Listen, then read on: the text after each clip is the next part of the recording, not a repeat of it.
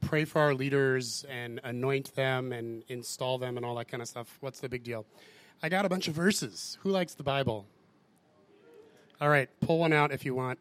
Acts 14:23. This is why we're doing this. It's talking about Paul. And when they had appointed elders for them in every church with prayer and fasting, they committed them to the Lord, in whom they had believed. And so when Paul would go around and he'd start churches, they would appoint leaders. They would fast, pray, choose leadership, and then they would pray for them, lay hands on them, and then those were the leaders of the church. And so in a nutshell, that's why churches have leaders, because that's how the church started out. And it's just a good way to do it. You got to have leaders in order to get anything done. And in this case, a leadership team is awesome because I'm only one person, and Paul's only one person, Kat's only one person, and so one person turns into 10 really fast when you got a whole team, which is very awesome. And speaking of which, it's especially important right now because the other announcement I have to make is that starting today, Paul is on sabbatical. Anybody know what a sabbatical is? It's when you don't work. It comes from the word Sabbath, right? So it's something that pastors, professors, and folks like that will often do roughly every 7 years, often. And so Paul's time is up, and so that starts today. So you're done. See ya. He'll still be around a lot, and he'll even share once in a while, but he won't be taking meetings like for counseling or for any of that kind of stuff. So if you need anything, call me. And I will tell one of the leadership team people, or Kat, and we will do that. And so it's nice for me to have a team, because otherwise it would be just me, and that would be a lot of stuff to do. So now they get to help with the stuff. Isn't that cool? So yes, Paul will be on sabbatical, so please don't bother him. If it's anything super, super urgent, you could text him if you needed to. Otherwise, just go through me if you have anything you want to find out from Paul, or if you need anything, or if you have a friend who desperately needs to meet with somebody because of yada, yada, yada, let me know. That's always true, but often people go to Paul first, and he is not in. Consider the gone fishing sign in front of Paul for the next 4 months, although he doesn't really fish, but he'll be gone praying is what he'll be doing. He's going to pray for 4 months, and then the fire will come. Okay, so leadership is important. We honor our leaders by letting them take sabbaticals. And so we're appointing leaders here because that's what the Bible says to do. It's important. These are people with godly character, vision. They have a commitment to this community, and they have a proven call to leadership. And so we prayed about it, and for now, this is the team. The team will expand over time, and some of these people will leave the team eventually as God sends them out to somewhere else. And that's part of what it means to be a part of the body of Christ and the larger kingdom of God. And so I want you to know that these are folks who are trustworthy. Okay? These folks can be trusted. You can go to them for advice. You can go to them for prayer. You can ask them questions about Communitas or God or whatever else. And it's important for us to know that so that when new people come, they're not really sure what's going on with the community, right? They're like, who can I trust here? This seems weird. We're in a basement. I don't know what's going on. So it's nice for all of you guys to know, hey, and to say hi to the new girl and say, hey, Kansas would really like to meet you. She's one of our leaders. She's super awesome. And then we can introduce them to those kind of people. Are we with me? Does that make sense? Because sometimes people want to know, so who runs this crazy ship? And so there's a number of people you can point them to. And, of course, you can send them to me if you have to. Ship. With a P on the end. Hopefully that'll be recorded properly. I don't know where to go from there. So go to these folks for prayer. If you have a ministry idea, these are the folks to go to. If you're like, I have an outreach idea, go talk to Dave. If you're like, I have an idea for a party and I'd like to host one at my place, talk to Sarah. You can always talk to me, and I'll tell you who else to talk to, because that's what I do. So what are we supposed to do? How should our attitude be towards leaders? How do we respond to leaders? What should we be doing? What does the Bible have to say about that? 1 Timothy 4:14 says, do not neglect the gift you have, which was given you by prophecy when the council of elders laid their hands on you. So Paul's talking to Timothy, and what happened is there was a prayer meeting with the leadership of the church. The leaders laid their hands on Timothy. One of them had a prophetic word, which they gave him, and he received a spiritual gift through that. It doesn't say what the gift is. I think it was prophecy.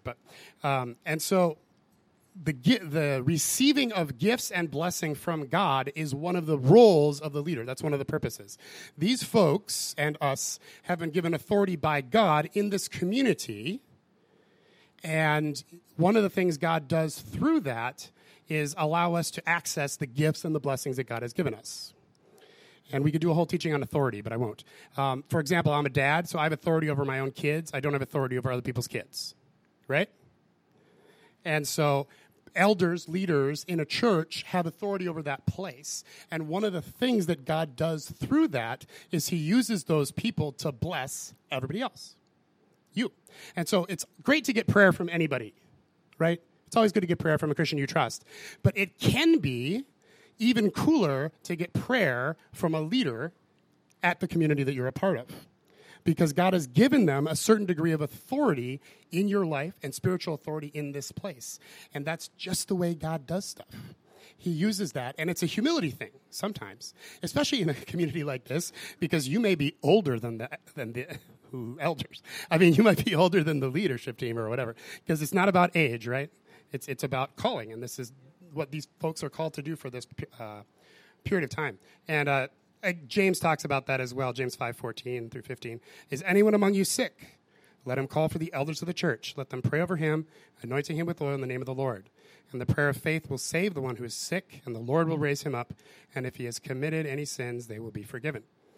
And so, again, it's great to get prayer from anybody that you trust. But God can use leaders in a special way. There's a special grace and authority on leaders in the community that you're a part of to pray for you. So take advantage of that. Seriously, ask for prayer all the time. It doesn't have to be like a massive life problem. It can just be like, I want to walk in more of the blessings God has for me. Tony, can you pray for me? And he loves to do that, by the way. His name is T-Zap, and you might get zapped. Not to get too Pentecostal on you, but so God uses leaders as conduits of blessing. That's one of the roles of leaders, and that's a wonderful thing that we get to be a part of. So how should we treat them? Right? Be nice, to leaders. That's pretty much it. 1 Peter 5:5 says this: likewise, you who are younger, be subject to your elders. Clothe yourselves with all humility and with love towards one another. For God opposes the proud, but gives grace to the humble. And so we treat leaders with respect, right? With humility, not in a weird way, not like he's a leader now, you have to call him Mr. Zappia or Elder Zap or something like that. We don't have to get religious about it, but respect for people is important, and that's true with everybody, right? You want to be nice and speak well of everyone in your life. That's something we should do about everybody. And so if you're talking about Tony or Andy or Naomi in someone else's company, you should speak well of those people. That's part of what it means to be a Christian, right? And it's even more true with elders and with leadership, because sometimes the tendency is, I didn't like the way they did this, or they did something that annoyed me. And so we sometimes have a temptation to talk about people behind their back. And it's not wrong to disagree with somebody, and it's not wrong to have an issue with what somebody did, but to malign their name behind their back is not good for anybody, but it's especially bad for leadership. Are you with me on that? And so if one of these leaders, does something that you have a problem with, just talk to them, or if you don't want to, you can talk to me. And that's fine. And if somebody comes up and said, Kat was super mean to me, which is hilarious, because that's physically impossible. I'm not going to say, that Kat, she really loses her temper sometimes, right? No, I'm going to defend her, because that's my job. I'm going to say, look, I guarantee you this is some sort of misunderstanding, because she has your best in mind. She loves you, and whatever it was that happened here, she did not mean to be mean to you. I guarantee it. Okay, so we defend one another when stuff like that comes up, and we should always do that for each other, right? We should speak well of each other, defend one another, and that's very true for leaders as well. And, as a dad, I love it when my kids say nice things about each other. Like the other day, Andrew was like, Dad, I think Kaylee should write songs and be a worship leader. She's so good at writing songs, which she is. She sings songs and makes them up all the time. And, it made me so happy that he was singing her praises, pun intended, like an 8-year-old doing that. That's awesome. So how much more does it make God happy when Sarah is like, oh, Blake is so cool, and he's such an awesome guy. And, when we do that for each other, about each other, God loves that. He loves it when we show honor, when we show respect to one another. As a dad, it makes him really happy when his kids do more than just get along, but really love each other and be a community. And when in doubt, speak well of somebody and defend them. And that's the way to go. Hebrews 13:17, obey your leaders and submit to them, for they are keeping watch over your souls as those who will have to give an account. Let them do this with joy and not with groaning, for that would be of no advantage to you. I think that's a fantastic verse. Paul, as a leader, saying this, you can say he wanted to say something a lot stronger, and he was holding himself back. Please let them do this with joy and not groaning, because that's not going to help you. You are driving your leaders freaking crazy, guys. Leave off them, right? You can just hear Paul in the background there talking about that, or Luke, or whoever wrote Hebrews. And so, these folks are here to serve you, and Paul's going to talk right now as he comes up about the role of the leader. But for us, we get to honor these people, we get to help them, and we get to pray for them. Please, please, please. I hope you pray for this community. I hope you pray for your leaders, and do it more. However much you're praying for us and praying for the leadership right now, please increase it. And now you have a few more faces to put to those prayers. And on the website, when we get things up and running, we're going to have that listed on the website too, so that you can know who to talk to, who to see when it comes to that sort of thing. So that's a little bit about how we can, as a community, support our leaders. And Paul is going to talk more about that. Karen says hi, so say hi, and I'll tell her, I'll give it back to her. Karen's my wife. Hey, we got at least one new person here. What's your name? Bree. Hi, Bree. Welcome. Who do you know here? Emma. She's a good person to know. And me. I remember when Bree was born. Whoa.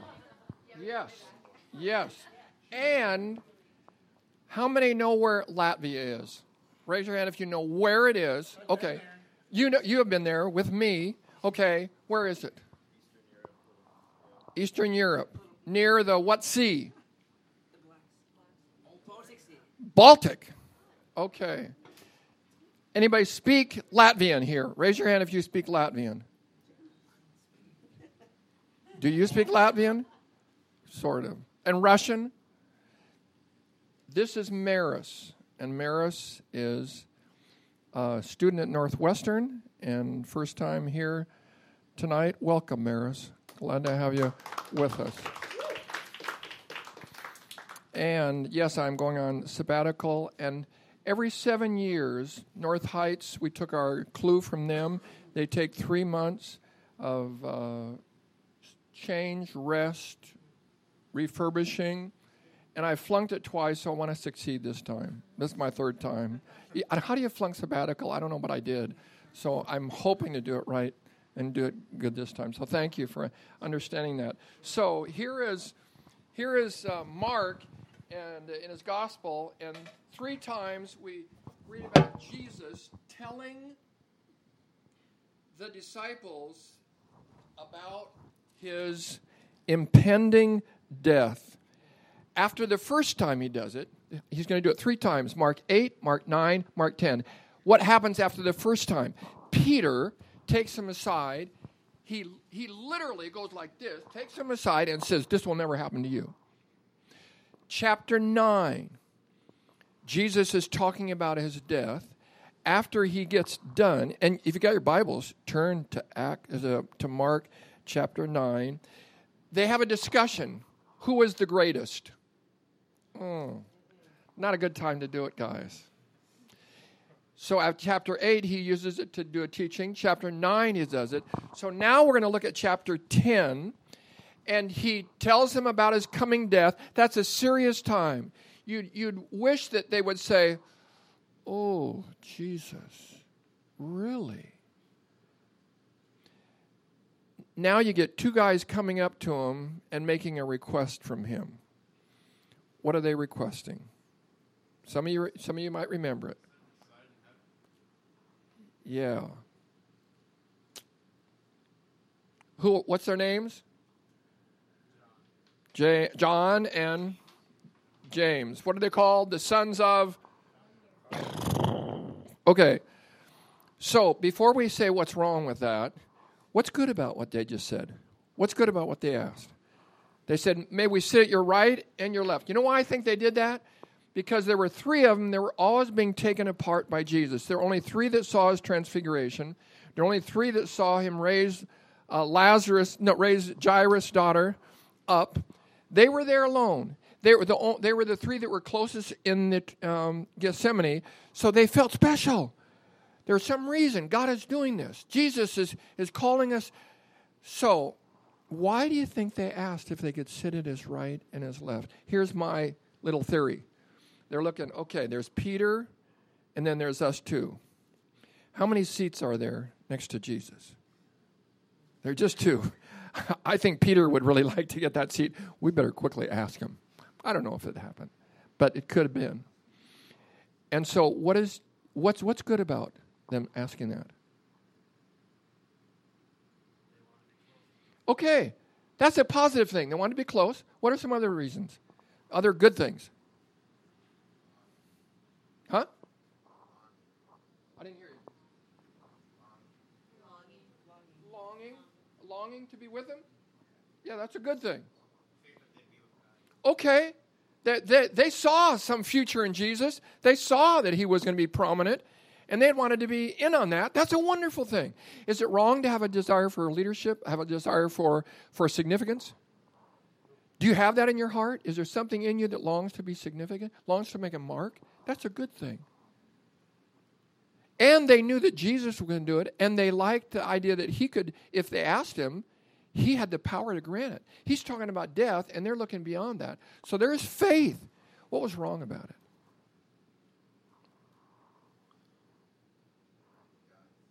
Pardon? They wanted to be gods. Maybe. Possibly. Yeah. What else? Maybe. Maybe there was pride there. I suspect that there might have been, that we're important, we're big shots. Timing was certainly not good. You know, you don't, when he's talking about his death, you don't, hey, we want to sit in your right hand in your glory. Plus, they didn't understand what that was all about. So Jesus didn't say, that was a stupid thing that you asked. Notice, he didn't say that. He didn't rebuke him for saying it was a stupid request. He said, you sure? Do you really want to do that? He said, there's a high price. Those seats cost a lot. Are you willing to pay a price for those seats? I mean, you go to a fancy concert, you may pay $50. You sit the right hand of Jesus, left hand. That's going to cost. And what was their answer? We'll pay. We'll pay. Did they? James was killed. Like a month after Jesus. This James, he a little longer than that. But in the New Testament church, he was in Acts chapter 11. Herod kills James, and he is Herod likes the response he got from the Jews, so he's going to go after Peter. And Peter had a jailbreak, more spectacular than any you'd see on TV. Pretty significant. And John was exiled to the Isle of Patmos. They paid. But then he said, I'm sorry, I can't give you those seats. It's the Father's The Father gives them. But then he gives them a teaching about leadership. Sometimes when you think about leadership is for people, they're the big shots, right?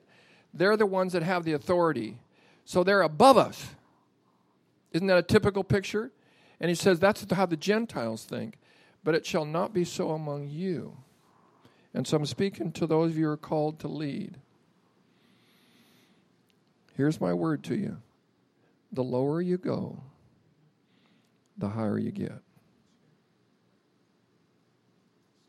It's not how high you go, but how low you go.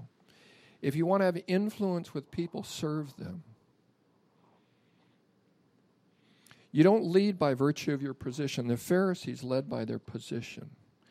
Jesus led by his character. Billy Graham led by his character. It's not so much his preaching, it's his character. It's his sterling character. Bill Clinton had leadership traits. He had leadership skills. He lacked the character, and so he won't be remembered. Abraham Lincoln had character. George Washington had character. We remember their character. It's not the traits. And so I'm saying to you, go low. See how you can serve these people. Because if you serve them, that's the model of Jesus for leadership. For the Son of Man came not to be served, but to serve. He took the form of a servant. So I bless you, young adults. I bless you with the ability to go low. And so in any situation, you can say, what does it mean in this situation for me to serve? What does it mean in this way to go low? When we started the Masters Institute, that's the word I gave more than any other word. You remember it, go low. So that's my word to you tonight. And it may sound like, boy, that's a hard word. In some ways it is. In some ways it is. But you'll find that there's more joy in giving up your rights and expressing your responsibility. There's more joy in that than feeling like you're important and going high. When you go low, you really have the joy of the Lord. Why don't you stay here?